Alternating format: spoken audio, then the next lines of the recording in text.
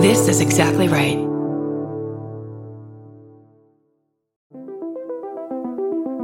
Hi, I'm Erin Welsh. And I'm Erin Alman Updike, and we're the hosts of This Podcast Will Kill You on Exactly Right. We're back with our 7th season, which is bigger and better than ever. Because guess what? We're now a weekly show. This season, we're tackling everything from long COVID to norovirus, from the supplement industry to IVF, and so much more. New episodes drop every single Tuesday. Follow This Podcast Will Kill You wherever you get your podcasts.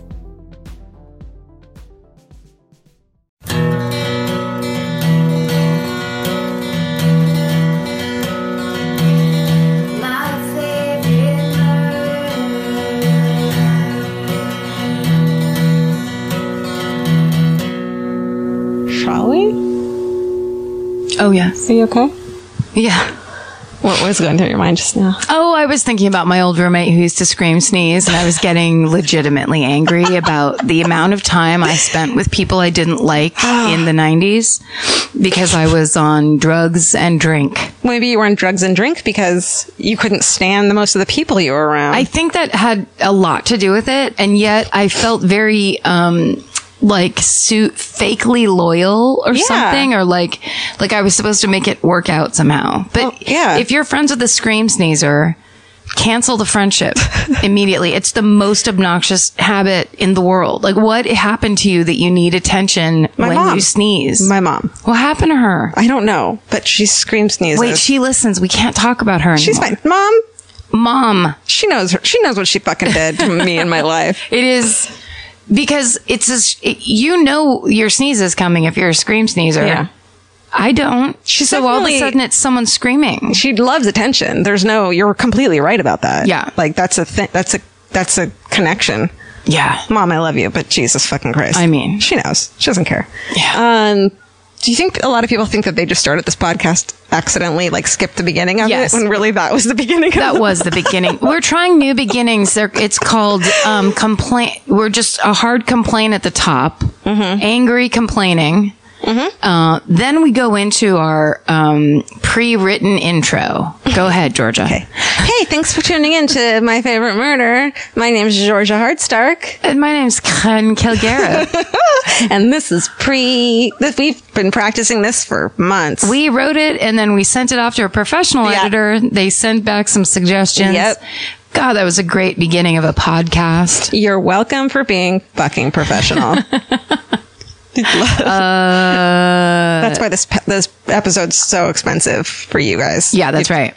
It's because of this amazing high quality writing. Yeah. How much money we spend. We don't even say. Have we said the words "My Favorite Murder" yet? I think I mentioned it. Okay, go.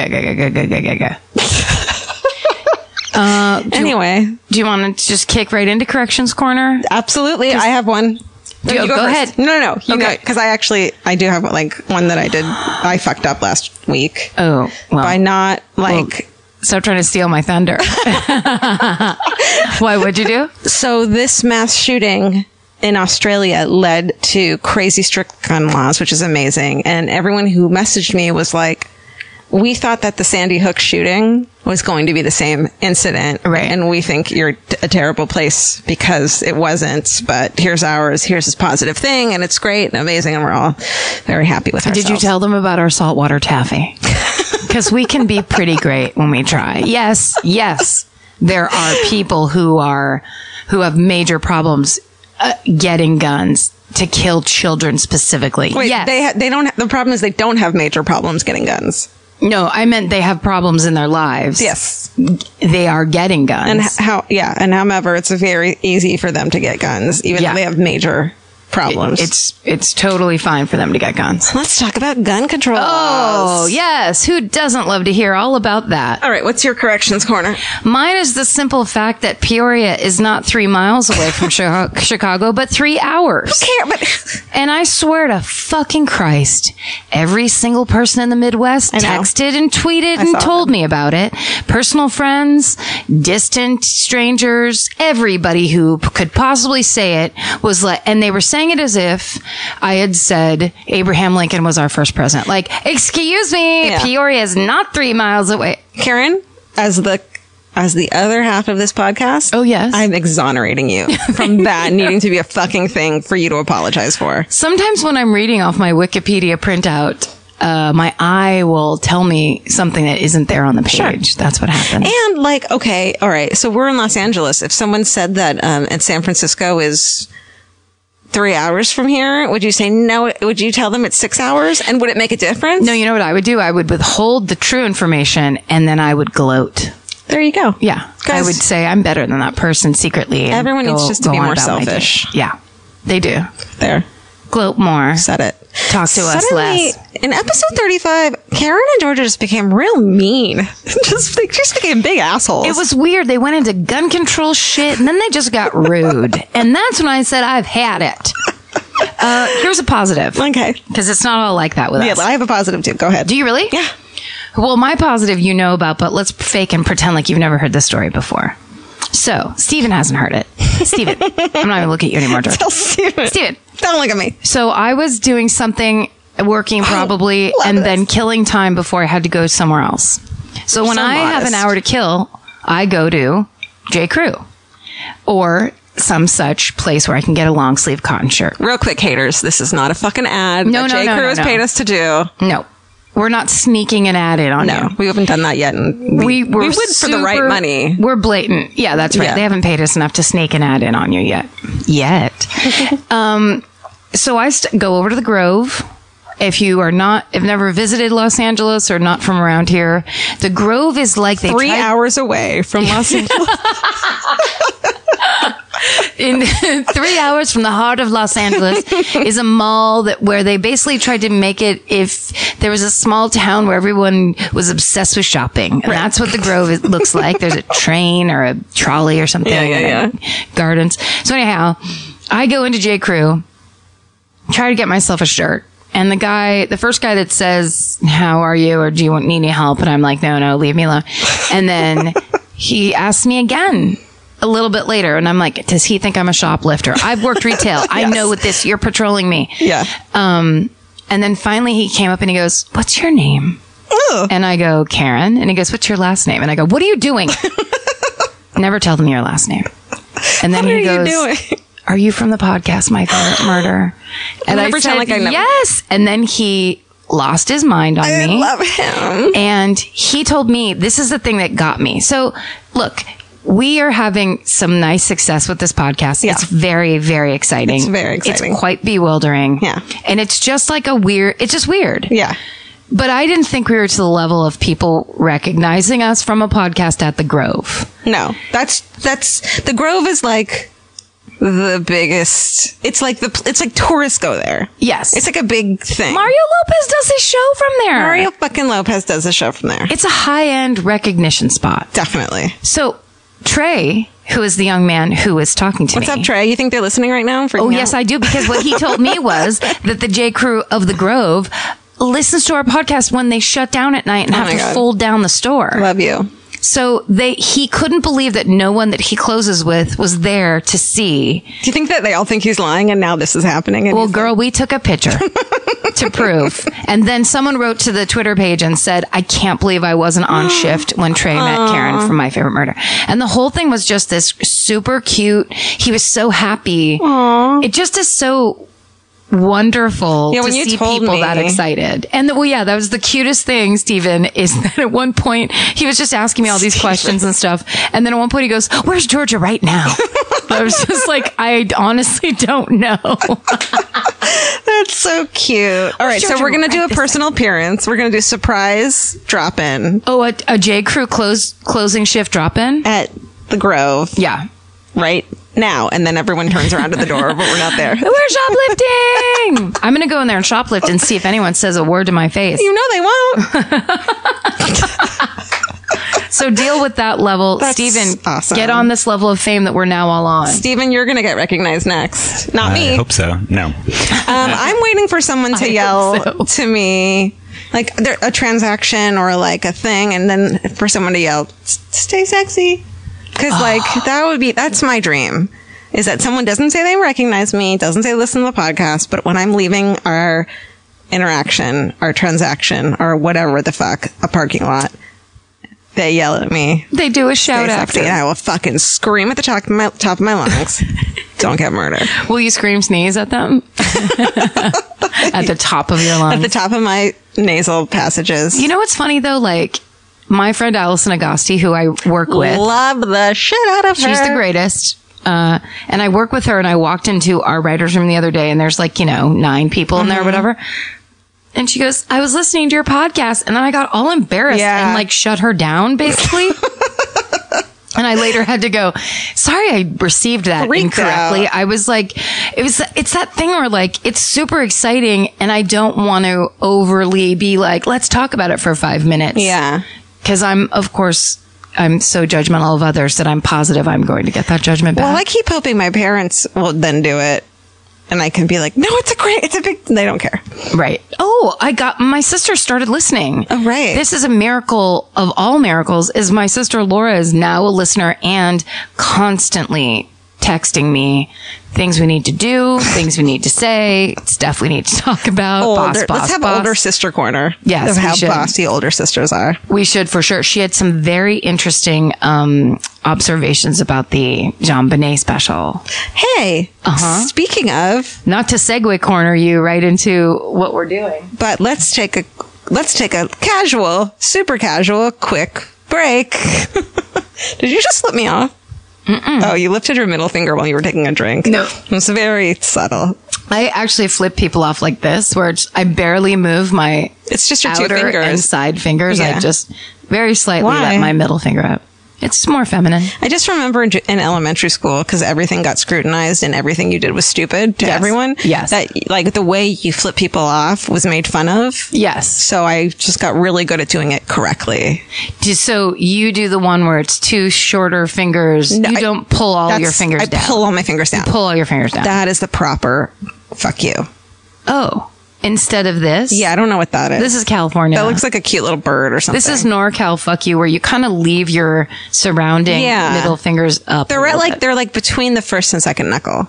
This is so visual that we should not be talking through. I mean, it's insanity what we're doing right Let's take a casual quick break, and we'll teach each other our middle fingers. Okay. And then we'll come back, and you guys ready for JonBenet? All JonBenet all the time, Benet? It's JonBenet time, everybody. So let's do it.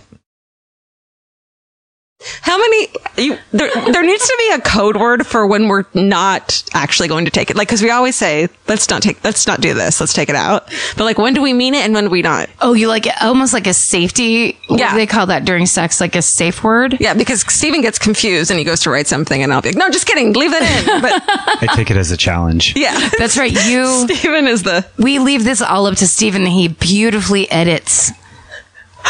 Can you imagine if he just had to like the whole thing is this kind of insane bullshit, and then Steven? What if Steven's our cult leader and it's just whatever he says goes? That's right. No, I'm in the basement. I have no basement. We're in the basement. This is like the Alamo, and we're back.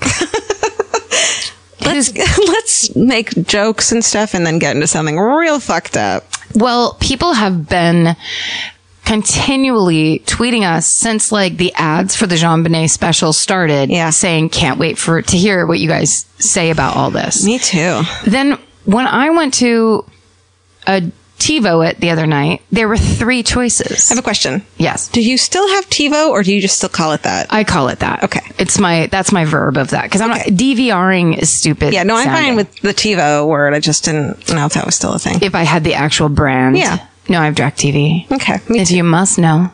Again, no one's paying us shit for any of this. Shit for fuck. Shit for fuck. If they want to give us fuck for shit, then they can mark it. They can email Mark us. This, Steven. But what's the safe word? Scream sneeze. Just kidding. Yeah. All right. So yeah. So you had multiple JonBenets. There were 3 choices. Yeah. And then I was like, oh, I don't know. When I am met with that kind of a life challenge, which is choose which the correct made for TV docu-series about JonBenet's murder. Choose your own JonBenet. I like totally turn the channel. I'm like, oh, look, Father Brown's on. And then I just watch something. Oh, I forgot to fucking talk about how obsessed I am with our new I Want Your DNA Inside Me actor. Who? Rami Not Rahm Emanuel. That's what I was going to say. I know, I was too, and that's why I stopped talking. I was like, Karen will get it right. I'm so into Rahm Emanuel. He's so dishonest. It's fucking hot. I've been watching Mr. Rami Robot. Malek. Rami Malek. We'll talk about it next time. Okay. But I've been obsessed. Speaking of things I just don't want to deal with, and that's why I watch something, is my Mr. Robot. Oh yeah, that's a great show. Dude. All right. Very good show. I feel like we're desecrating the fucking memory of JonBenet by just not taking it seriously. Look, there's no way. First of all, if we are, we're not the first, because watching these specials, for me, one of the overarching feelings was, this is disgusting. It's disgusting. Because they would show these pictures of her that intentionally do not look like a 6-year-old. Yeah. Where you just go, what? The thing that I was surprised that they didn't talk about in at least the CBS one, which is the one I watched this morning on CBS.com streaming, had to pay $5.99 for a free membership. What? Again, they're not paying us anything, as you can tell by the fact that Karen had to pay. I had to pay money, and I'm mad because I did it going, I just need to get this taken care of. I'll cancel it later. I'm not going to. No, you're not. In 5 months, I will have paid them like $50. Totally. For never watching. And they should be paying you to talk about them. Anyway. How cocky I've become. All right. So, okay. When I joked that it was a choose your own adventure, that is actually completely correct, because I tried to watch a couple of them, and every single one of them is so clearly with agenda. Yes. Pregnant with agenda. Yes. And some of them won't, and I won't say who and what, won't show the photos of her as a normal child. Right. Because, yeah, that doesn't serve what their media message of what they're talking about. There's a video of her that to me, and I wrote in the thing I wrote that, like, for Elle.com. Can I plug it? I just suddenly felt awkward about that. Do it. Okay. Get used to it. I'm not plugging it. I'm just how fucking happy I am, and I might cry from like how good it feels, because I started on LiveJournal writing. I'm going to be honest. And I didn't graduate community college. And you wrote 2 amazing articles for Elle.com that were so readable and so wonderful. Thank you. They're on our Twitter feed if you need to find them. They're great reads. Karen, that means so much coming from you, because I think you're an incredible writer. My friend. And that means a lot to me. And my sister said the same thing. Oh my God. And she's a teacher who kind of can't spell. That means a lot to me. Who kind of can't spell. Now that I know she's listening, I'm going to do stuff like that. I would like to thank the editors of Elle for making me look like I know how to punctuate shit. Apostrophe S's will be the death of me. But they didn't. They made it not seem that way. Anyways. Oh yeah, in it I was like, everyone stop and go look at photos of her as a normal kid. Yes. Because it's a different fucking story. And there's this video of her that they show in slow-mo of her mom. It's her as a little kid. It's like a home video. Her mom is scratching the top of her head as she nestles her head into her mom's leg. Have you seen this? No. And it's just so sweet and human and reminds me of me and my mom as a kid. And it's this like goofy, sweet little girl whose mommy is comforting her and doing this thing she probably does a lot, which is scratch her head. You know, we all have this thing. Very maternal. Very comforting thing. Now, was this before or after Patsy had dyed her hair blonde? Because I didn't know that. I didn't know. I mean, I saw that. That it was dyed. I don't know why. And when the friend, in the CBS one, when the friend talks about seeing JonBenet for the first time with dyed blonde hair, and Patsy being like, no, it's just from the sun. About it. She lied about it. But then I thought, if she was murdered when she was 6, she must have had that blonde hair for at least a couple months, if not a year before, which means someone dyed a 5-year-old's hair blonde, bleached. I mean, bleaching your hair is disgusting. If you've ever had your hair dyed, women know. It's like a very gross, intense chemical process. On a 5-year-old? That's crazy. But in the pageantry circuit, I don't think it's that weird, which she was in. Yes, which except is weird. That was my point, is no one talks about that the pageantry circuit is basically a strange, weird commercial for pedophiles. And there's no reason you should have a 6-year-old girl dressed like an Atlanta heiress or Harris. There's no reason we should be seeing a little girl basically cosplaying an adult rich woman. But okay, here's my thing with JonBenet Ramsey and the whole case is that I will argue the opposite of anything that's argued. Yes. Because there's such a huge argument, because there's never going to be any conclusions. Yes. And every single piece of evidence, and I wrote some of them down, has an argument for the other side. Right. Exactly. And that's what I kind of love about this, is because I really don't like being like, this is my opinion and here's the argument why, and I won't listen to you and your opinion. It's like, I'm not doing that. not you. No. I mean, like any other debate that people have. Right. No, exactly. I don't mean you. When people absolutely decide how they feel Right. and won't come off of it. No, I agree that in every other way, except for it unnerves me how normalized the pageant system is, where it's only little girls. But that's the thing, is that it is normalized for certain people, including Patsy Ramsey, who was a pageant queen. And they're Yes. from the South. Yes, true. So it wasn't that weird to her. It wasn't like she was, in her mind, abusing this girl and dyeing her hair. It was like, I don't think it's necessarily abuse. I just think you're putting shit on a child, a little girl, long before she needs to be dealing with it. I completely agree with So all gross. of it. I just don't. It's just like when people present, not you, when it is presented that there is proof that this is why she was murdered by the parents and how fucked up these things were. I just don't think they are. Like, a lot of I them agree. aren't. No, I'm not arguing that the pageants prove they Yeah. did it. I'm arguing that dyeing a 6-year-old's hair shows very bad decision-making skills and just a weird. Yeah. But these are people that, like, I also didn't know they had 2 of their own planes. I didn't know they were the level of rich that they are. If you're arguing that dyeing a 4-year-old's hair blonde is proof that this parent doesn't have the child's best interest in mind, and therefore it makes sense why she would have been part of maybe the murder or the cover up, then I agree with you. Yeah. That makes sense to me. Yeah. Man, should we get into this? Yeah. I'm sorry to tell you, we're in. Do you want to start, or are we starting now? Steven, hit play. Can you delete? Oh man. I mean, okay. The CBS thing. And one of the rules on our Facebook group is don't talk shit about other podcasts. That's right. And the hosts of the CBS show have a true crime podcast. Oh, I didn't know that. Yeah. Steven, why don't you go ahead and look that up? If you don't mind. I just think, so I liked them a lot, and I think they had the best interest. And I think they're integrity based people. I just think that the moment you are clearly going for a certain, what's the word? Agenda, an angle? Yeah. You can't, like, the moment I saw that John Ramsey was being interviewed for one of the documentaries, I was out. Because he wouldn't agree to do it unless the agenda wasn't pro him. Yeah. Yes, that's right. So what did you think about Burke Ramsey's interview with, I didn't watch it. I watched clips. Oh, on Dr. Phil? Yeah. I didn't watch it either. But you saw that he was smiling through a lot of it. Yes. I think that Burke Ramsey might be on the spectrum. That's what I thought too. I don't think it's fair to, I don't think any of this is fair. Isn't a sign of anything. No, that's nerves. Yeah. Here's the thing. If you have been around TV or done TV, I've watched a lot of people act super weird on TV. Yeah. Especially, I don't know, was that whole thing pre-taped? Like, there was no audience when he was talking to Dr. Phil? Or, no audience. Yeah.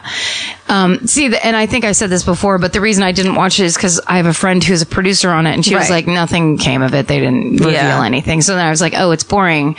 But then a bunch of people started tweeting at us of, like, this behavior and all this different stuff. It was definitely weird behavior, but I don't think it was indicative of someone who is guilty or innocent, or you can read anything out of it. Was it weird for a person that has 2 planes? I mean, like, this is a person that's lived in the world. Literally never done an interview before in his life. No. And probably never had to really be in the world in a real way in his life. And so I think the reason this whole interview happened is because they somehow knew that the CBS documentary was coming out that kind of pointed towards him. So this is like a quick, let's get this out before that comes out. So he maybe didn't even want to do it. No way did he want to do it. He's freaked out. Oh God. Oh my God. There's so much to talk about. But he also, he's already suing CBS. Is he really? That's what someone told me at work today, because we were all talking about it this morning. Shut up. Yeah. And because I said, everyone was talking about why possibly would they have reduced it from 3 or 4 episodes to 2. And I was saying it could have been a thing where they let them do it, but they said, because I'm obsessed, of course, with the pageant part and the, and any kind of it felt like they just dismissed any kind of sexual molestation or anything. They just dismissed it out of hand, which seems very unlikely to me. I wrote that in the Elle article, that it's like, oh yeah, I'm ripping you off from the Elle article. Can you not? I'm going to sue you for, it was my idea. I'm going to sue you for, what's it called when someone copies your shit? Just copying. Steven, make me sound smarter in that clip. All right. Okay. Here's the stuff. Looking for the button. I know. Your button knows. Here's the stuff I liked that I didn't know about from the CBS show. I really loved, I love handwriting and linguistic analysis. I think it's fucking fascinating. Yeah. The fact that someone pointed out that no one would ever write that they were a small foreign faction. Yes. You make yourself seem bigger. You don't seem like you're a small little group of people. Yes. Very interesting. And also, no one calls themselves foreign. Right, exactly. And if you are a band getting together right now and you don't name yourself small foreign faction, you're a fucking idiot. I'll murder you. Yeah. Punk rockers, get it together. I know that there was like all those things about the phrasing and the like, and sorry if I'm jumping on this on yours, but I was freaking out when they got to the part where the ransom letter quotes Speed. I didn't know. Dirty Harry. Dirty Harry. Just like how. So if this is Patsy and John and they're covering up, the one theory that they were really shoving in your face on the CBS one, if that was true, then they really think that they're so much smarter than everybody else that they can add in lines from the movie Speed and have nobody catch on. They absolutely do. Okay, really quick. Steven was like, brought his phone over to me to show me a thing that I'd asked him, and I completely forgot what I'd asked him. So I was like, what is he? I don't remember what okay, the podcast that the hosts of the CBS show do is Real Crime Profile, which I listened to. It's a great podcast. Oh, okay. Yes, I agree. You know what? So let's start. Are you ready to start? What is your theory? Like overall, like what's your favorite theory? Oh, I think it was Burke. Okay. If you're like me, you're always looking for a story to dive into. Whether it's a family drama or a mystery to solve, the key to getting hooked is the details. I need rich visuals and intricate storylines, and June's Journey has that and more. June's Journey is a mobile mystery game that follows June Parker, a daring young woman, on a quest to uncover the truth about her sister's murder. This is your chance to test your detective skills because you'll play the game as June herself. Explore beautifully designed scenes from the 1920s, like lavish estates and gardens, and don't forget to keep an eye out for hidden clues. There are twists, turns, and catchy tunes, all leading you deeper into the thrilling storyline. And if you play well enough, you could make it to the Detective Club. There, you'll chat with other players and compete with or against them. June needs your help, but watch out, you never know which character might be a villain. Shocking family secrets will be revealed, but will you crack the case? Find out as you escape this world and dive into June's world of mystery, murder, and romance. It's all just one tap away. Discover your inner detective when you download June's Journey for free today on iOS and Android. That's June's Journey. Download the game for free on iOS and Android. Goodbye. Georgia, have you ever been blown away by the most simple dish at a restaurant, like perfectly scrambled eggs? Oh my God, yes, Karen. And then all I want to do is make that dish at home and eat it every day. Well, you probably could, as long as you have the chef's secret ingredient, Made In cookware. Made In was created to bring restaurant quality performance kitchenware to home chefs around the world. For years, they've built their business by supplying restaurants and top chefs with high-end cookware. Some of Tom Colicchio's most treasured dishes at his restaurant Craft are made in Made In. Whether you're cooking for professional critics or just the critics you live with, your meals will benefit from the quality of Made In products. Like their carbon steel cookware, it combines the best of both cast iron and stainless steel clad, so it's rugged enough for grills or an open flame. It's the MVP of summer cookouts and cook-ins. What I really love about Made in Cookware is that it actually makes something like having a Memorial Day barbecue much more convenient because you can keep everything on the grill. If you need to throw, say, a pan of garlic up on the top while you're grilling your steaks on the bottom, it's strong enough, durable enough to do that. If you want to take your cooking to the next level, remember what so many great dishes have in common. They're all made in. Save up to 25% this Memorial Day from May 18th through May 27th when you visit madeincookware.com. That's MADEIN cookware.com. Goodbye. How do we think? I think Burke got angry and I don't think he meant to do it. No, I don't either. I think he wanted to hurt her. Yeah. I think that, but a lot of the stuff that they named that was like, oh, God forbid that he do this or that is all stuff little kids do. Brothers and sisters especially are really mean and vicious with each other. So like a lot of that stuff didn't freak me out because it's like, yeah, you hit your brother or sister with a piece of train track or whatever. My sister and I I've talked about it before, getting into fights where you're being beaten with a remote control and shit. The first time I got punched in the stomach was when I was like 5 by my sister. Yeah. Like that. Standard thing. Because as a kid, you don't know how strong you are. You don't know how much it hurts. And you're angry. Yes. And you have no parental supervision. Yep. I wrote in the article that our friend Kat Solon, her brother bears her childhood teeth mark scar on his body because they were so angry that they did that. Like you just get angry at people.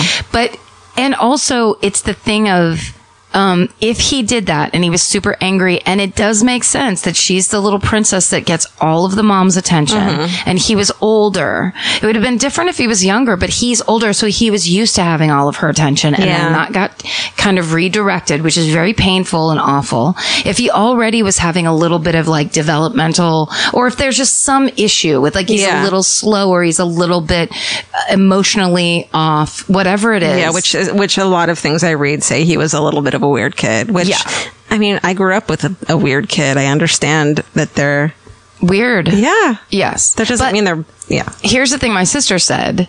She texted me and said, the thing with the feces is really bad. That's usually a sign of sexual molestation. I know.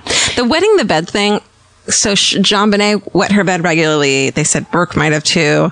That to me is hard because I wet my bed later than I should have. I did too. I sucked my thumb until like 2nd grade. I was never molested. Right. So you can't just say that definitively. No. But the shit thing. Shit is a much bigger deal because even when you're little, you don't, it's not natural to, like, it was as if they were saying, and I don't know any more than what they presented on that. Yeah. But it was as if they were saying he like would shit on her stuff or he would like wipe shit places. And my sister has been a grammar school teacher for over 20 years. Yeah. And she has a master's degree in developmental education or whatever. I'm not exactly sure, but I'm a big fix fan. That in post.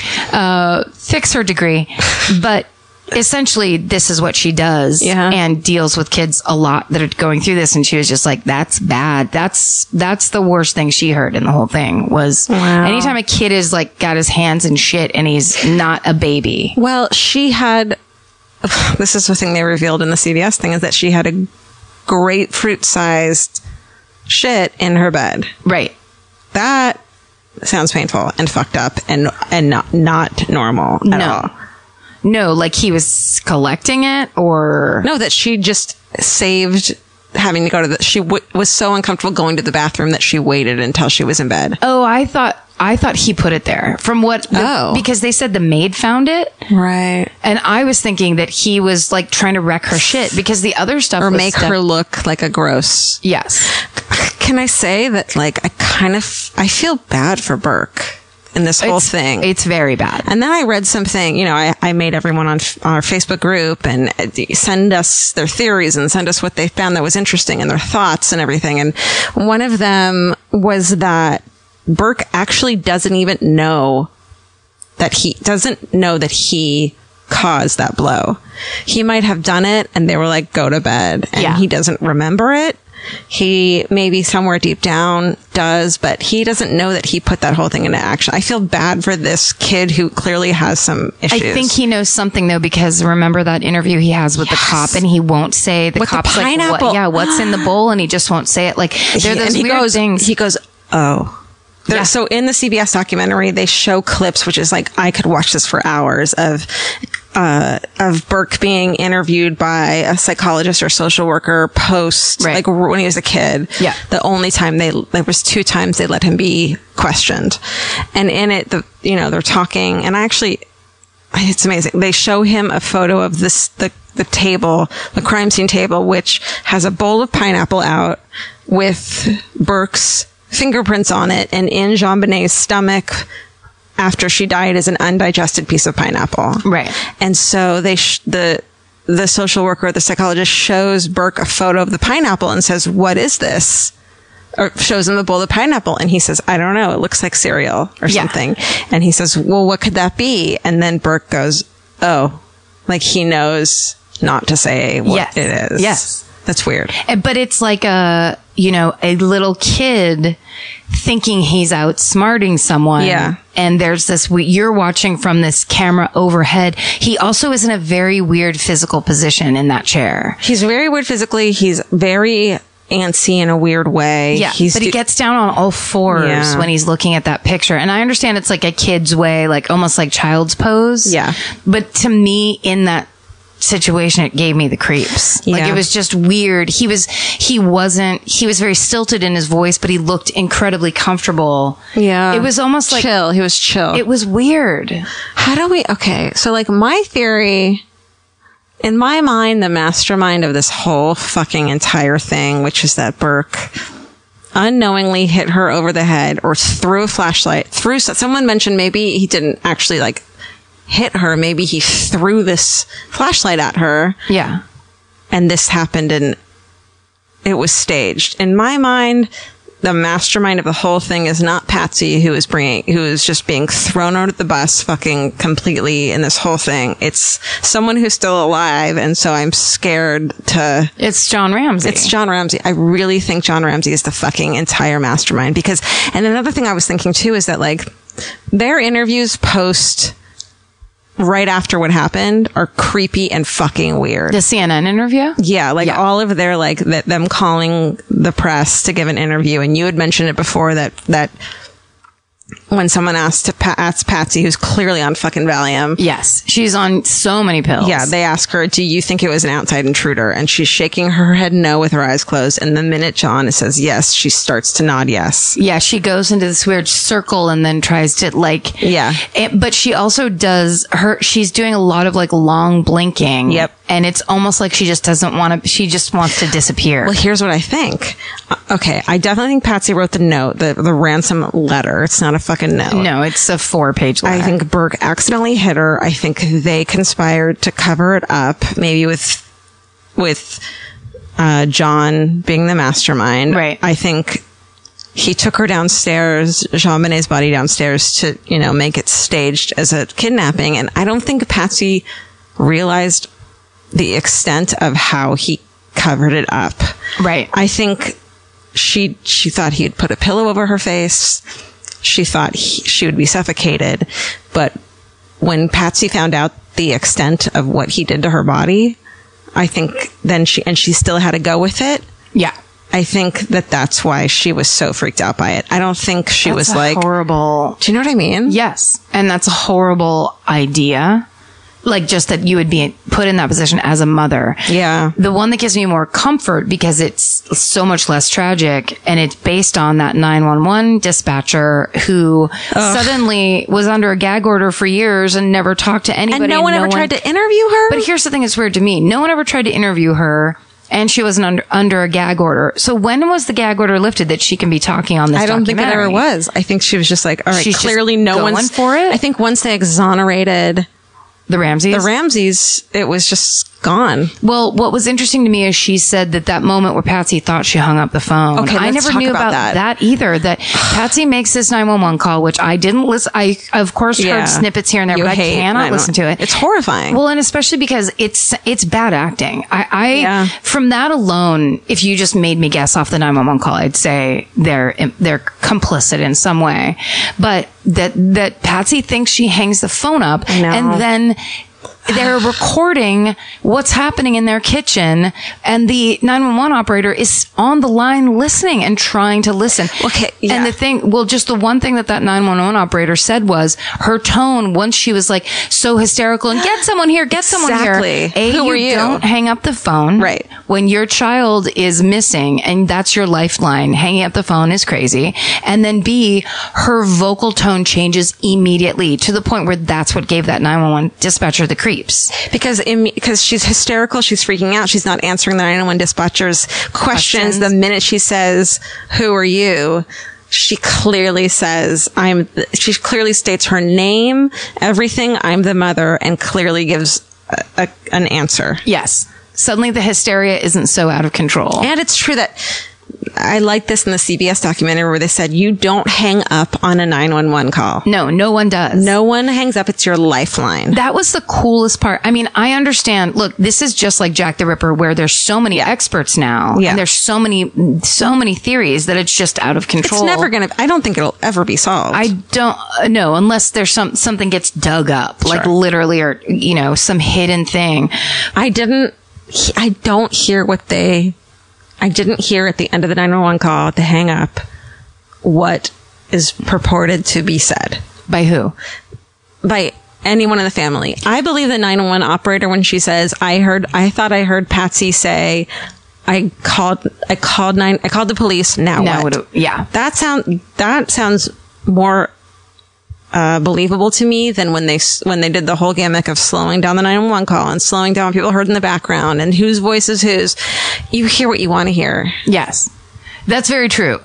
And also that part was ludicrous because, well, it was just TV. I mean, that's the part where I was just sitting there going, oh, they're really trying to stretch this out. I bet you when they cut that other stuff and the other episodes, they had to go back and like fill time or something because that was so ludicrous. First of all, every sound editor in the world would watch that and just be like, these are the people I hate working with. Totally. You don't have to tell me that we need to go back and reduce the noise because clearly that's until you can hear what people are saying, we have to keep on trying to clarify the clip. Yeah. Like that idea that they were sitting next to that man going, bring this down and bring this up. Do where this. It's just like, well, the guy actually knows how to use the machine. And the moment someone tells you what they're hearing, you hear it too. Of course. Even if it's not there. And especially with something like this, where it's like, you're hearing Patsy Ramsey's voice. You're hearing John Ramsey's voice.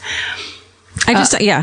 But at the same time, what they're arguing by hearing Burke Ramsey's voice at the end of that is that he wasn't in bed. And I have a lot of problems with the idea that he was in bed through that whole time. Because why, when you just found out that your child is kidnapped and gone, would you let your other child be somewhere else? You would grab the other child and make sure they're by your fucking side the whole time. That's the first thing you would do. The first thing you would do. Yes. Why didn't he get out of bed when he heard his mom flipping the fuck out to see what was going on, what was wrong? Well, what he said in those interviews is he's a real deep sleeper all the time, always. Right. He's using words like, I never hear anything. I'm always a deep sleeper. Okay. Prepped. Yep. So why would they lie about that? Because they're lying. Because the whole thing is bullshit. And I mean, I agree. That kind of thing where like the 911 dispatcher heard things that even if she didn't hear exact words, like she was talking about the vocal tone changed. So she knows that Patsy thought the phone was hung up and suddenly the like act was dropped. Shit. And that's what she was hearing. Maybe she got the words wrong or right. We don't know. But like that in and of itself. Also, when Burke goes, what did you find? Right. That little quote, which you can hear pretty clearly, but it's like, it's such a weird little voice. Like you don't hear, what did happen? He doesn't sound scared. No. He doesn't sound upset. He sounds like someone that's going through that with not a lot of emotion. Okay. So why would, let's say that they all had something to do with it. She wrote the ransom letter. Why would they call 911 immediately without getting rid of the body in the morning? Like, why wouldn't why wouldn't he have taken the body out and disposed of it? I mean, who the fuck knows? Because I think it's still their daughter. So they're not going to leave their daughter at a garbage dump. They're not going to stick her in a dumpster or hide her under a log or some horrible thing. But they'll put a paintbrush up her area? Yeah, but they didn't. I don't think they did that. If they didn't talk about that in the CBS thing. But I don't. Why would he do that? From what I can tell, the problem with this case too is that there's so many things I've heard about. For example, that there was a dictionary in someone's study turned to the word incest. The only place I've ever seen that is in, forums of people writing about the case. I've never seen that in a actual, crime scene write-up. Yeah, that sounds like something a 7th grade girl would say. Yeah, there's so much shit in this. There was a book open on the desk. You guys, there is so much shit that I'm like, well, I heard this thing was what they found, but it's not in the autopsy report. So why would it? It's just, it's like weird gossip because people start talking about stuff like this and suddenly it takes on a life of its own. But here's the thing. I thought when they were going over all those the crime scene footage, who the fuck sees that their son killed their daughter by hitting her on the head with a flashlight, takes that flashlight, sticks it on the kitchen counter, and leaves it there. That's the thing that you would dump and get rid of. And that's the thing that baffled. I kept saying, is this picture from earlier where they just know for a fact they own this flashlight? Okay. Well, I'm gonna immediately argue the other way. Do it. Because I can and I like it. Yes. You're fucking freaking out. You had to start a ransom note 3 times because you're freaking out. You don't think to move this one piece. I just don't think you think everything through. And there's no blood on it, as they showed by having this fucking most fucked up kid in the world hit a goddamn mannequin with pigskin and a wig. All of that, I say shame on you, CBS, because that was not necessary. It was super creepy. He looked like a little child actor, but his eyes were a bit wild. The whole thing of that was gross. Honestly, that whole time I felt so bad for the hosts because you can tell that the producer was like, you have to fucking do this. Yes. And both the hosts were like, I'm a fucking journalist. Yeah. I'm a fucking we're trying to find out actual answers. Yeah, and you need this clip. The lighter version of that is the cop that volunteered to get tased twice. I wish the kid had done it. A 6-foot cop who weighs 200 pounds is being tased to show what it might have been like for JonBenét, which is like, sorry, none of this equates. This is that and when they were in a parking lot and the hosts were going to go speak to the Ramseys that couldn't be recorded. And there was a whole 5 minutes of that, of them waiting around in the parking lot for the host to come back and talk about unnecessary. The whole thing was unnecessary. I think they were trying to be verite, but it was also, they're like, so we've got this insane interview that we've been waiting for, but the guy's like, not on camera, but I'll tell you what I know. Yeah. You just can't record it. Nope. So they need the what do you call it? They need the authenticity of the fact that they got this huge get of an interview. This is legitimate because we're actually speaking to them. It also shows to me, as a person that's worked in TV for a long time, the run and gun style where you have to make up solutions on the fly. And if you were thinking it would be cool to work in TV, just go and look at Eddie Schmidt, the producer of this show, standing in the Safeway parking lot, watching all the beautiful SUVs drive away while he stands there with the cameraman. For 4.5 hours, probably. Waiting. Yeah. They ate a bunch of Safeway donuts and just kicked it, waiting to find out what happened, because that's what it's really like. And you know what? Okay, here's a fucking thing. Maybe they did talk to the fucking whites on camera, and the whites said the same thing they always say, very fucking, bullet pointed, and it wasn't as interesting. And so they said, let's pretend like they wouldn't speak to us. Yes. Is that a thing? Well, yeah, because the thing that I was shocked by, another piece of information, was that Fleet White wrote an open letter telling John Ramsey, you need to cooperate with the police. Totally. That's crazy. The whites came over the morning of the murder. Yeah. They were the first group of people call there. after the phony 911 call. And Fleet White was with John Ramsey when he found JonBenét's body. I wonder if those two people feel used as fuck. Well, they were. Yeah. They were. Because that's another thing they talked about is that's a very common thing. Invite someone in to witness you finding the body. You don't find the body alone if you've done it. Yes. You bring people in to witness. Yeah, that was fucking fascinating. Yes. There's a lot of if you choose to look at it through this one angle, right. Which I think we should do the opposite in a minute too. I think we should look at it from an intruder angle. But in that way, a man who has 2 planes, first of all, sidebar, for millionaires, a millionaire's house is kind of a shitty house. It was clearly pre the declutter trend of the mid 2000s because there was so much shit everywhere. And it was there was fake autumn leaves that were plastic in a drawer that was hanging down from the top of a tacky as fuck. Shelving system. It was what? Sorry, you're rich? What is this house? And when they went to open JonBenét's bedroom door, there were all those hand marks on the outside.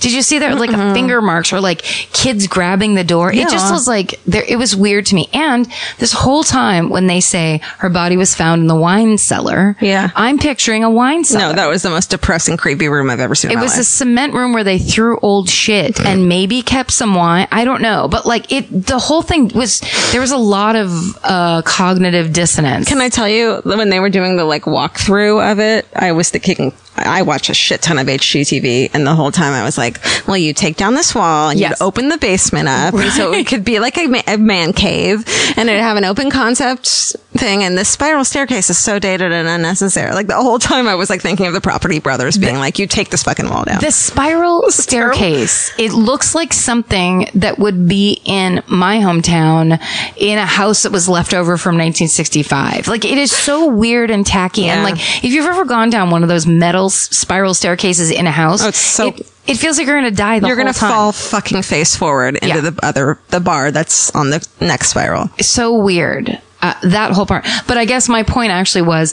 super rich people like that are kind of, they're the people, they don't even fly first class. They don't fly commercial at all. Oh, wait. They get their own fucking They have private planes. They're private plane rich.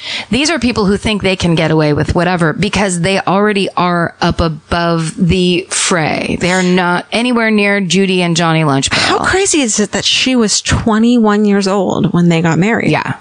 And he had already had a whole family. He was then? I think he was 16 years older than her. That means he was in his late 30s. Yeah. 21-year-old girl that he marries. Yep. I mean, we've all met 21-year-olds. They're fucking idiots. Yeah, even that seems uncommon these days. 21 is a bit of a throwback. There's something about the sound of an old-timey cash register that really takes me back. I know. It sounds like someone is about to hand me an ice cream cone, but it also sounds like we just sold some merch. That's right. And if you're a Shopify user like us, you know that this sound means you just made a sale. Shopify has helped millions of businesses sell their products online, but did you know they also offer the same support for brick and mortar stores? From accepting payments to managing inventory, they have everything you need to sell in person. So give your point of sale system a serious upgrade with Shopify. Shopify POS tracks sales across all your locations. That way, you'll always know what you have in stock and where. They also provide reliable tech that fits your unique retail needs, like turning a tablet into a credit card reader. And if you're looking to reach new customers, check out Shopify's marketing tools. They're easy to use, and they integrate with all social media platforms. With Shopify, we have a powerful partner for managing our sales. And if you're a business owner, you can too. Do retail right with Shopify. Sign up for a $1 per month trial period today at shopify.com/murder. And here's the important note, that promo code is all lowercase. So go to shopify.com/murder and take your retail business to the next level. That's shopify.com/murder. Again, don't forget the code is all lowercase. Goodbye. So he marries this trophy wife. They have a trophy daughter. Man. And a third place son. All right. Their house was ugly. I liked that it was told that 76% of the ransom note was bullshit. Erroneous. Yeah. Too much. All you needed was these 4 lines. They're selling. They kept saying the phrase, they're selling. They're selling it. Yeah. that there didn't need to be blood from the blow to the head, even though they showed it in the worst way possible. That was interesting. Also, so you see this ransom note letter. It says, don't call the fucking cops or we'll behead your daughter multiple times. Yes. The first thing they do is call the cops. Yes. Why is that?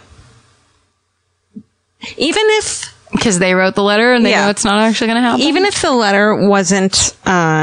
even if they didn't do it and the letter was found, they still made so many mistakes, and it was still a fake ransom note. No matter, that's what's so hard about it, is no matter what, it was a fake ransom note. Yes, that's 100% true. So it's hard to be like, who wrote this ransom note? You can't be like, but it was a fake ransom note, so the parents did it. No, the ransom note was fake no matter what.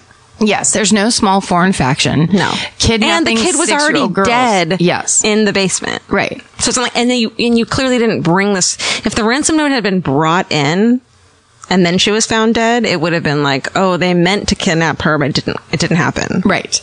Also, the point they made very early, and that is like, to me, the proof of almost everything, is you don't kidnap a 6-year-old girl out of a millionaire's house and ask for $100,000. That's insane. The dumbest fucking part of it, where it's like, you have a living child. It's millions. You ask for millions, and you know this person's a millionaire. They talk about him. They talk about him as if they know him so personally in that letter. Well, they say a couple things in it. They say that get it out of your account, so they know that that's how much that he has at least that in his account. Yeah. Not get the fucking money no matter what you can do. Yeah. The other thing is get a big enough, quote, attaché case.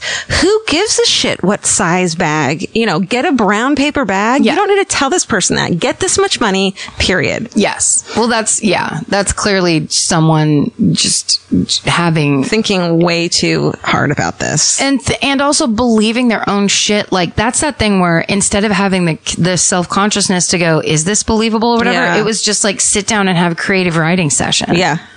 And saying, get some rest. This is gonna be complicated. It's like let's just say it was Patsy writing this thing. She sat down at a desk. She started out. But he might have been dictating. He could have been dictating. Let's not forget, her handwriting. She was a journalist major too, so she knows how to write. Yes. Go on, sorry. No. But it is just that idea of like, you get started, you're already got the adrenaline running, some insane shit. You're in a surreal place anyway. Then you just start kind of going for it, where you're quoting speed. Yeah. You're like, here's what the girl dies. Here's what people who have seen too many movies about it think that a ransom letter is written. What about can we skip to the part where they interviewed the gardener and he talked about Patsy Ramsey coming out to talk about the OJ verdict? That part, I was like, I don't care what else happens in this thing. The idea that there's a first person eyewitness talking about Patsy Ramsey's reaction to OJ, which is that you can get away with murder in America. Yes. But there was also it was that, but then it was also just the general kind of mashup of like, this is like pop culture gone mad on my TV right now. It's interesting how much the Simpsons had to do with this murder, like how much they were affected by each other. And I was reading some of the movie quotes and how similar they were. And there were also people online who are fucking brilliant, interesting people who say, here's when this movie showed in Boulder, like near the date of her murder, like the night before one of the movies was played on TV. Oh my God. November 29th, this movie was played on TV in Boulder. Brilliant. It's really fucking interesting. See, that's the shit. Like, that really is...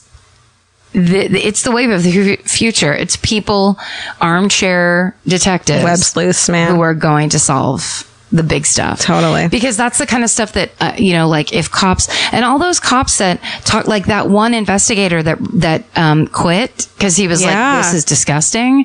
Loved seeing him young and then seeing him interviewed. He was hot. Super fucking hot. He was hot. And also just his like burning sense of justice was delicious. Oh my God. And I want him to win. Yeah. And it's that thing of like, well, he quit, so then nothing goes forward. But then it's like, yeah, but or he stays and goes insane, or takes the fall, or it's just or hates himself for the rest of his life because he didn't do anything. Right. Quitting sometimes is like the only way you can show how passionate you are about something. Right. It's a real political statement. And if he was told this has become a political situation, then he has to be political too. You just have to play on the playing field. Well, them saying that everyone voted to indict the Ramseys for having some hand in JonBenét dying, and the fucking police chief just being like, no thanks. Giving a news conference that they're not doing it. Now, one of the very first Last Podcast on the Left episodes I listened to on your recommendation was their JonBenét Ramsey. Is it two-part? Yes, Last at Podcast least. on the Left has a two-part JonBenét Ramsey episode. That great. is fucking incredible. So thoroughly researched. Yeah. It's so awesome. But one of the, to me, most fascinating parts was them talking about how John Ramsey is a millionaire because he's got this computer programming company or some computer something company, but that they don't really know what it does. It has a government contract, I believe they said. And he makes millions of dollars a year, but they can't really figure out what he does. We got to ask Mr. Robot. That's right. Keeps coming back. Mr. Robot got to shut him down. And then we got to go to Rahm Emanuel and be like, what the fuck are you doing later? Happens and are you doing later? But I just thought that was I love that theory because I love there is some bigger thing at work that's for sure. keeping the district attorney of Boulder underneath John Ramsey's thumb. Why does he have that much power aside from just money? There's got Boulder. Well, this is so dumb, but since watching Mr. Robot, hacking emails seems like a very easy thing to do. Yes. Hacking fucking internet searches. You have some shit on someone and so you think he did that to them? Maybe, and just was maybe they have some shit on the fucking chief of police. Sure. Emails. I mean, let's go to the fucking obvious. Child pornography. Right. Anything. Yeah. And he knows about it before even the police would know. Sure. That's fascinating. I liked how they jump straight to Patsy as an MK Ultra robot. Yeah. Let's go back to my Elle article. I wrote in it that how beautiful would it be if it was MK Ultra or if it was. God damn it, Steven. The moment I said MK Ultra, Steven's phone started barking. And it's like the MK Ultra. The government's trying to shut us down. We don't give a fuck. We're talking about it. Steven, you're fired. Steven. No, you're not. Steven, you're rehired at a higher rate. Elvis, you're in. Yeah. I would love it if it were that simple. That beautiful. And interesting. And not awful. But the reality is, like, parents kill their children more than strangers kill their children or kill people's children. Yes. It's always from the family. That's it. That's the first place they look for a reason. It's usually an inside job, and it's also the darkest choice. So it's the biggest bummer that most people don't want to look at it all. I know. Because that's horrible. anybody. It's horrible. Yeah. It's hard to find them, actually. I was looking for them today, but the initial press interviews with John Ramsey, which you can see in the CBS doc, are cold and creepy. Yeah, he's a real creeper. I don't think that necessarily, like, as people have said about many people in this series, like, I think we're just learning now how people grieve, what they look like when they're under pressure and all this stuff. And I agree with that all completely, but this is fucking goodbye. Let's move on. Yes. It's very, it's so telling once you re-look at it and like aside from thinking exactly who did it or exactly what the situation was, I just know that like my father, like if you're talking about someone who just died, your baby, you even if you're a man and a strong man and you were in a war, you whatever, yeah, your child, you would get choked up. You just the words are coming out of your mouth and you're listening to them. If you have a total disconnect, then you give a great press conference. Can I say, let me let's impart a personal part of this because people fucking love that. But when I was like 13 and on drugs and like a really bad kid, and one night I just didn't come home. And my sister had dropped me off somewhere and I just went out with my fucking punk rock friends. And my parents called the police and were freaking out. And my brother later said to me, like when I finally came home and I just been on drugs all night, was like, and he lived with my dad. He said, I heard Dad in the other room weeping. Weeping. And my dad's not like that. Right. And that was one of the things that made me stop doing drugs. Yeah. It's the thought of my dad weeping at me just not being home. Right. So the fact that he's just, I mean, I know we all react differently. Yes. But the reaction, his fucking demeanor is cold.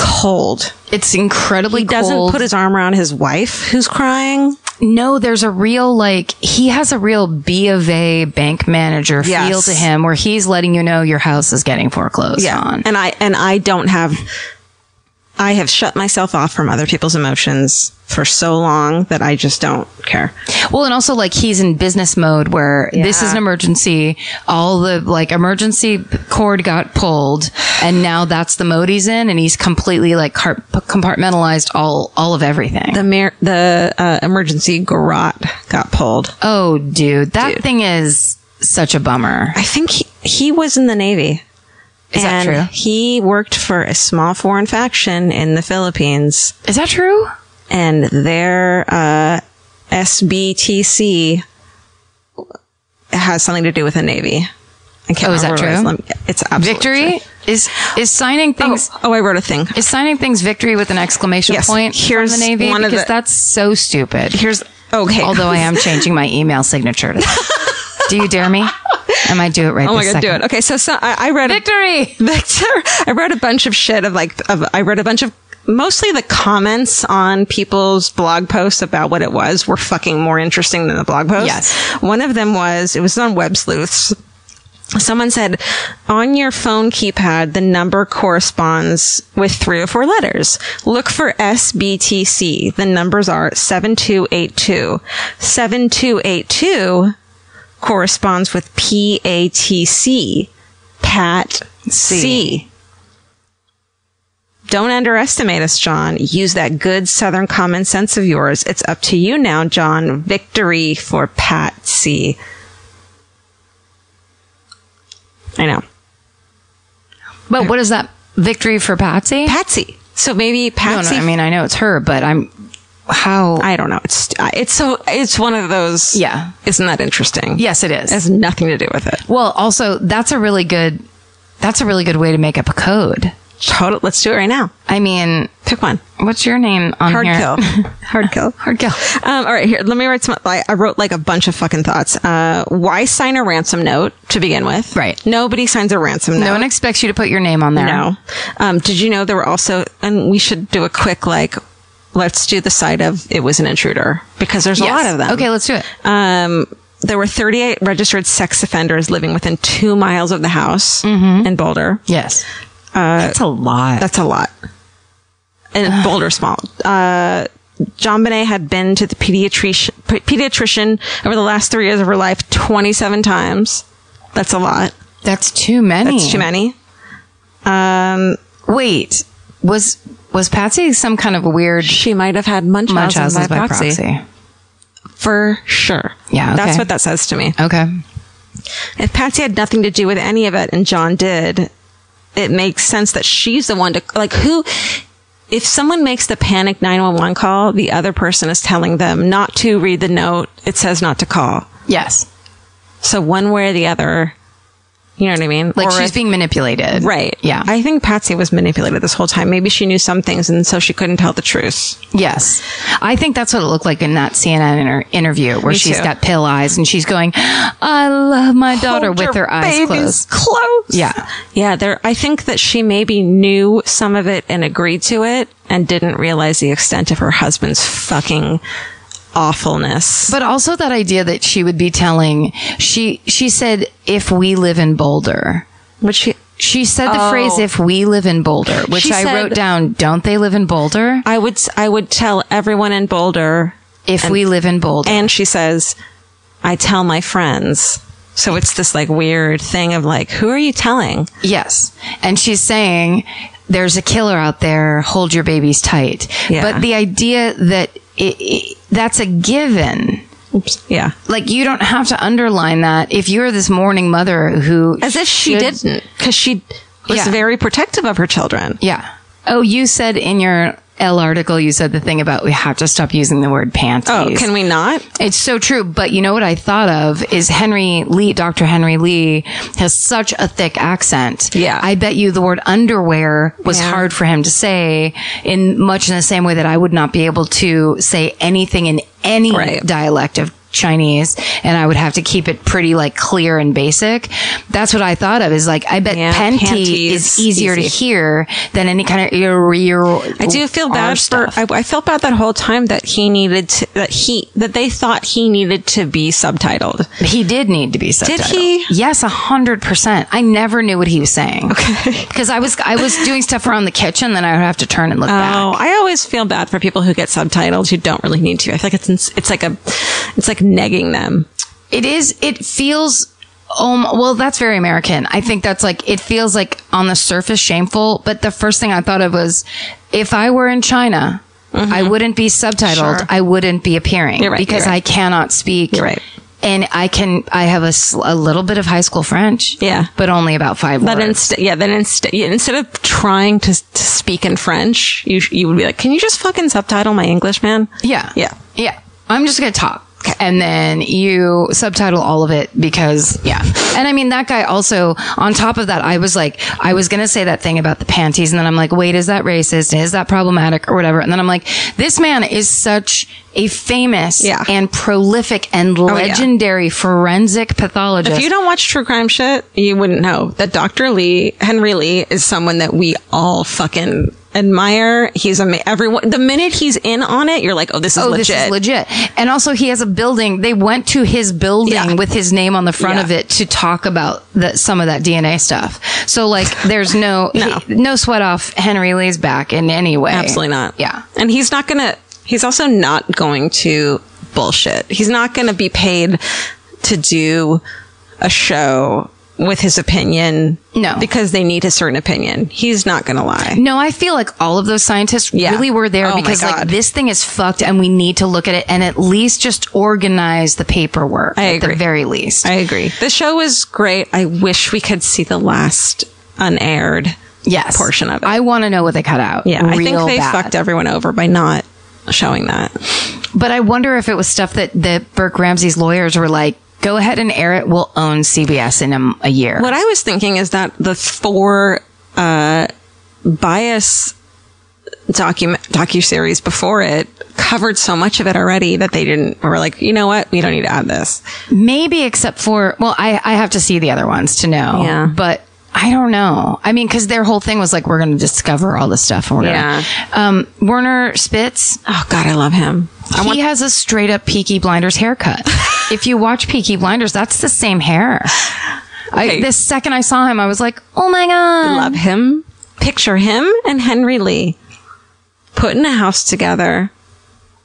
And when people stop being polite and start being real. Like, that is my dream. And then, like, there's just, like, they just get, like, every morning they wake up and it's, instead of Tyra Mail, it's, like, a fucking corpse and they have to figure out what happened to it. Tyra Mail, it's a corpse. Oh, my God. How great would that be?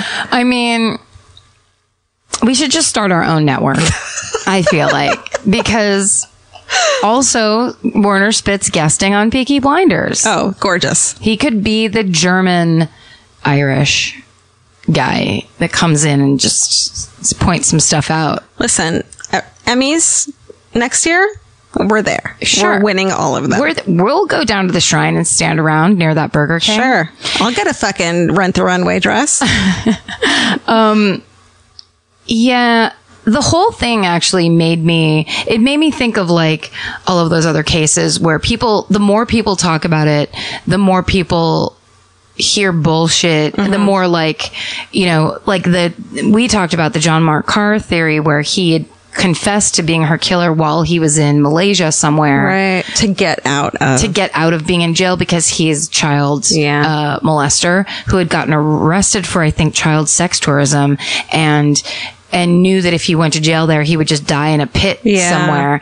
And so he confessed to killing John Bonet and then was extradited. That's really interesting. And when he was extradited and everyone was talking about it, my sister gets a phone call from our childhood friend. I didn't tell you this? You did, but I don't remember it because I have no memory. And she goes, oh my God, see that guy on the news right now? That's the guy from my church group I've been complaining about. And apparently John Mark Carr lived in Petaluma and was in my sister's friend's church group and was the guy that everyone's like, I want to cancel a church group next week. I feel so weird. Like he was creeping people out and super weird, super just bad vibes, suspicious. And then, I mean, how like satisfying would that be? And then you see him like basically confessing to the murder of John Benet Ramsey. The minute I see him, like, you know, when there's like the clips or the trailers to a Jean Benet fucking, docuseries and I see him, I'm like, oh, this isn't legit. No, like, I don't want to hear about him. No. He has nothing to do with it aside from sensationalism. He should just get a big red herring costume because that's all he is. Should we? All right, I'm going to read a couple things. Felicia said she did some digging last night and feels super confident about the Burke theory. She learned some things she hadn't before. Okay, this is interesting. There was a 14-year-old girl that was sexually molested by an intruder about 9 months after Jean Benet was murdered, very close to the Ramsey home. Quote, Amy was sexually assaulted in her bed by an intruder that they believe was lying in wait for 4 to 6 hours before the attack. While they were all asleep, he was never caught, and the Boulder police disregarded the mother's suggestion that he could have been the killer of Jean Benet. Amy and Jean Benet Ramsey attended the same dance studio. Ew. There are a lot of... okay, so the fact that they had a walkthrough of their Christmas decorated house, the Ramseys. Yeah. What was it, a couple days before the murder? Well, it was like a public walkthrough? Yeah. Oh, I didn't know that. Like when you do like a haunted house for Halloween. So anyone could have been in there. And the theory is that while the Ramseys were at a Christmas party that night, someone fucking came in, broke in, knew someone who had a key, got in and hid and waited. Yeah. Totally possible. And then there, like, depending on what side you want to argue, either the window in the basement had no leaves where someone scooted in or had an undisturbed spider web. Yeah. Where that would have been disturbed if someone had scooted in. Like, everyone who has a fucking definitive answer about this needs to stop it because there's not one.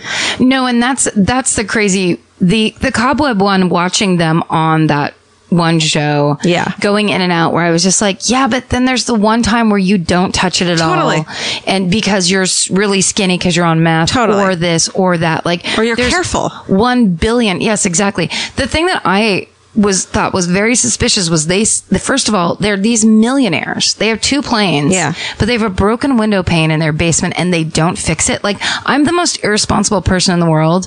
And when I broke my kitchen window, I fixed it within 3 days. Yeah. Because it's your house. Yeah. And it's an open window. Yeah. Like, it's unsafe. It's glass. And then there was somewhere in that where John Ramsey said that they left it like that because he locked himself out a lot. Right. Which is insanity. The fact that he had admitted to that being his fault, I thought was very weird. It was super weird because to me, it's like, oh, are you trying to justify if there's some latent print somewhere? Because it doesn't even, get a hide a key. There's 1 million things, especially as a millionaire, Fake that you rock. could do. Man. Yeah. Buy a second fucking house. Like, there's all these things you could do instead of breaking a window and leaving it that way. I thought it was really, like, there's some things that to me were like, well, if you want to argue this thing this way, you say this. If you want to argue it like, there's things like the taser marks. If you want it to be an intruder, it's taser marks. If you don't want it to be an intruder, it's Burke's toy train track marks. Yes. Every piece of evidence can be argued either way you fucking want it to be argued. I did think it was interesting when they argued that tasers don't put you to sleep. They actually like get your adrenaline going and like zap you and make you scream. Very much awake. Yeah. That's an interesting thing. I think that could point to super shoddy police work of these weird assumptions where it's like they were actually measuring it and being like, this doesn't even fit a taser shape. It doesn't. I think the thing for me, all right, let's do our big conclusion. Great. I think, because I'm so tired. I'm so tired too.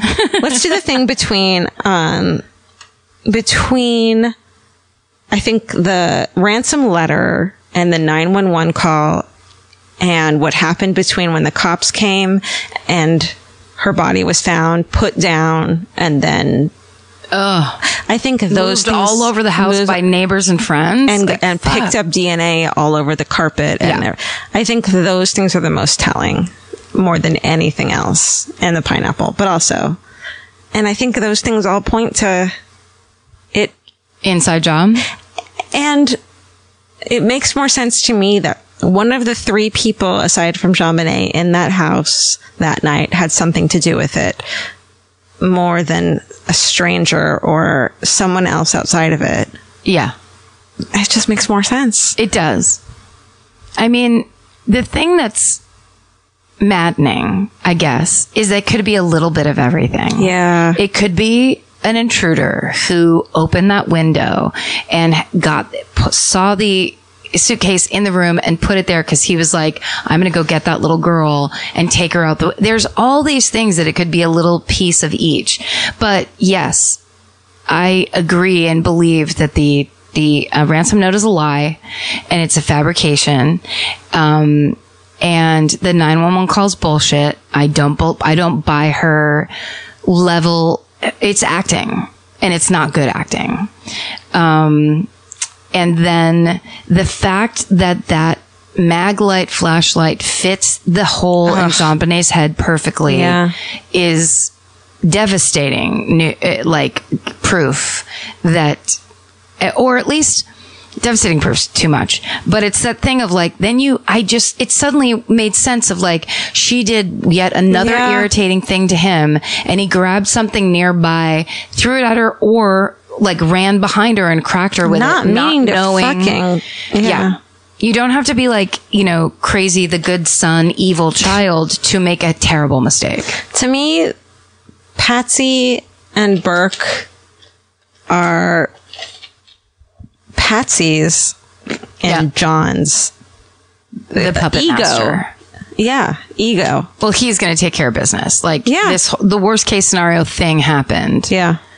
And he's going to fix it. And did you know that? So out of all the, I really like the, when they take apart the ransom note and look letter by letter of who it matches.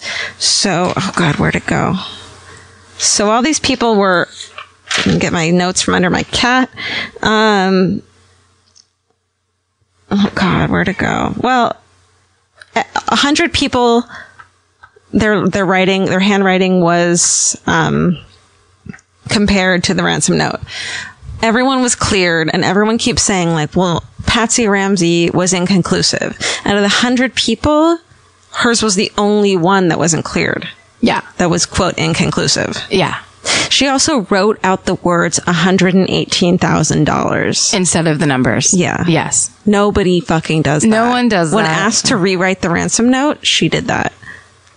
But I have so much sympathy for her. Well, yeah, the idea that she would know that her child was murdered and then have to be a part of the cover-up, have to be the voice of the cover-up. Yeah, the grieving mother. And so then balance those feelings of you actually really did lose your child, but now in the name, just say if it's the Burke, in the name of your other child, you have to continue on and do this thing. Yeah. That's a sickening proposition. Especially when you're someone who appearances mean so much. Mean everything. You and I don't give a fuck. I'm sitting fucking spread eagle right now with shorts and I don't give a shit. My roots need to be dyed so bad that strangers laugh at me on the street. And to be wrapped up in that world, that trapping of it is its own pageantry. It's an adult version of that of, look at my home. Look, now there are balls of shit in my daughter's bed that my son put there, but children. Please look at my Christmas tree. And you're still winning. You're still going to win the crown if you're the fucking best at it. That's right. It's just different. Insanity. Also, there was that one quote where a little girl, and it's the woman that was interviewed, I call her the wine friend, that said, I was, cast out from the friendship, where I was like, yeah, because you talked to fucking reporters and you clearly just like ran blabbing the second you could. Totally. But she said that her daughter had gone up to JonBenét's room with her one time and was looking at all the trophies and said, what are these? And she said, I just won those, but they're really my mom's. Yeah. Thinking, first of all, I don't buy that actually happened. That sounds like I don't know. Like an anecdote someone would write on Twitter about their brilliant child. Yeah. Because it's such an old soul kind of thing, knowing that's like her commenting on the reality of her own life in a way as if she's not a part of it, to say, yes, my mother's very wrapped up in my career. Talk about this on CBS when I'm dead. Yeah. It doesn't make sense. For a 6-year-old. Maybe if she was 8 or, who knows? Everyone wants to make their kids seem like an old soul, but really they're just fucking, they scream Sesame Street songs at the top of their fucking lungs. They're new souls to everybody else in the restaurant when your child's screaming, so shut it. Oh no. Was that enough JonBenét talk for everybody? I think it was a lot. I think I'm done talking about this anymore. Yeah, unless there's new information. Yeah. I would be interested in new information, but I feel like we've just hit a peak, a true zenith of JonBenét reporting, and also just that it's this thing of everybody going, true crime so hot right now, true crime or whatever, where it's just like, yeah, but we don't need to keep talking about the same thing over and over. The amount of research I've done on this person this case that I'm really very interested in, and I feel a lot of fucking sadness and pain for the victim. I feel like if I keep fucking searching it and getting into it and talking about it, I'm desecrating her fucking memory. And I can't keep looking at fucking autopsy photos. No. It's not good for your brain. No. Like, you're not related. You don't work on it. You don't put yourself through it. I saw a picture on Twitter Moments this morning because there was nothing. I was up at like 6 and there was nothing going on Twitter. Yeah. So I made the grave mistake of touching the Moments button and seeing what the story was there. Was a thing. And it said something about JonBenét, but the picture was one where I was like, is this Angelina Jolie? Like, her mouth is open and her head is tipped back and she's got all kinds of fucking makeup on and her hair's brushed away from her head. So you can see like her tall forehead, and she truly looks like she's 20. And it is such a sexual picture. Yeah. And that's the picture Twitter Moments chose to use as the JonBenét headline picture, not the cute one where she's got the little bangs and the little hat and she just looks like she's on vacation. Yeah. It was like she might as well have been like grabbing her own neck. It was such a sexual like perfume commercial. Let's stop doing this. Let's stop it. It's gross to her. Poor baby. I mean, it's not going to stop though, because it's so fucking salacious and it's so mysterious. She is we're going to file her away as a sweet baby Angel, and she will be in your and mine and my favorite murderers' hearts, and we feel awful and wish it would be solved, but it's not. It's just not. There's not. But even if it gets solved, people are going to say it's a fucking conspiracy. Right. Yeah. Keep your babies close. And keep your foreign factions even closer. Dude.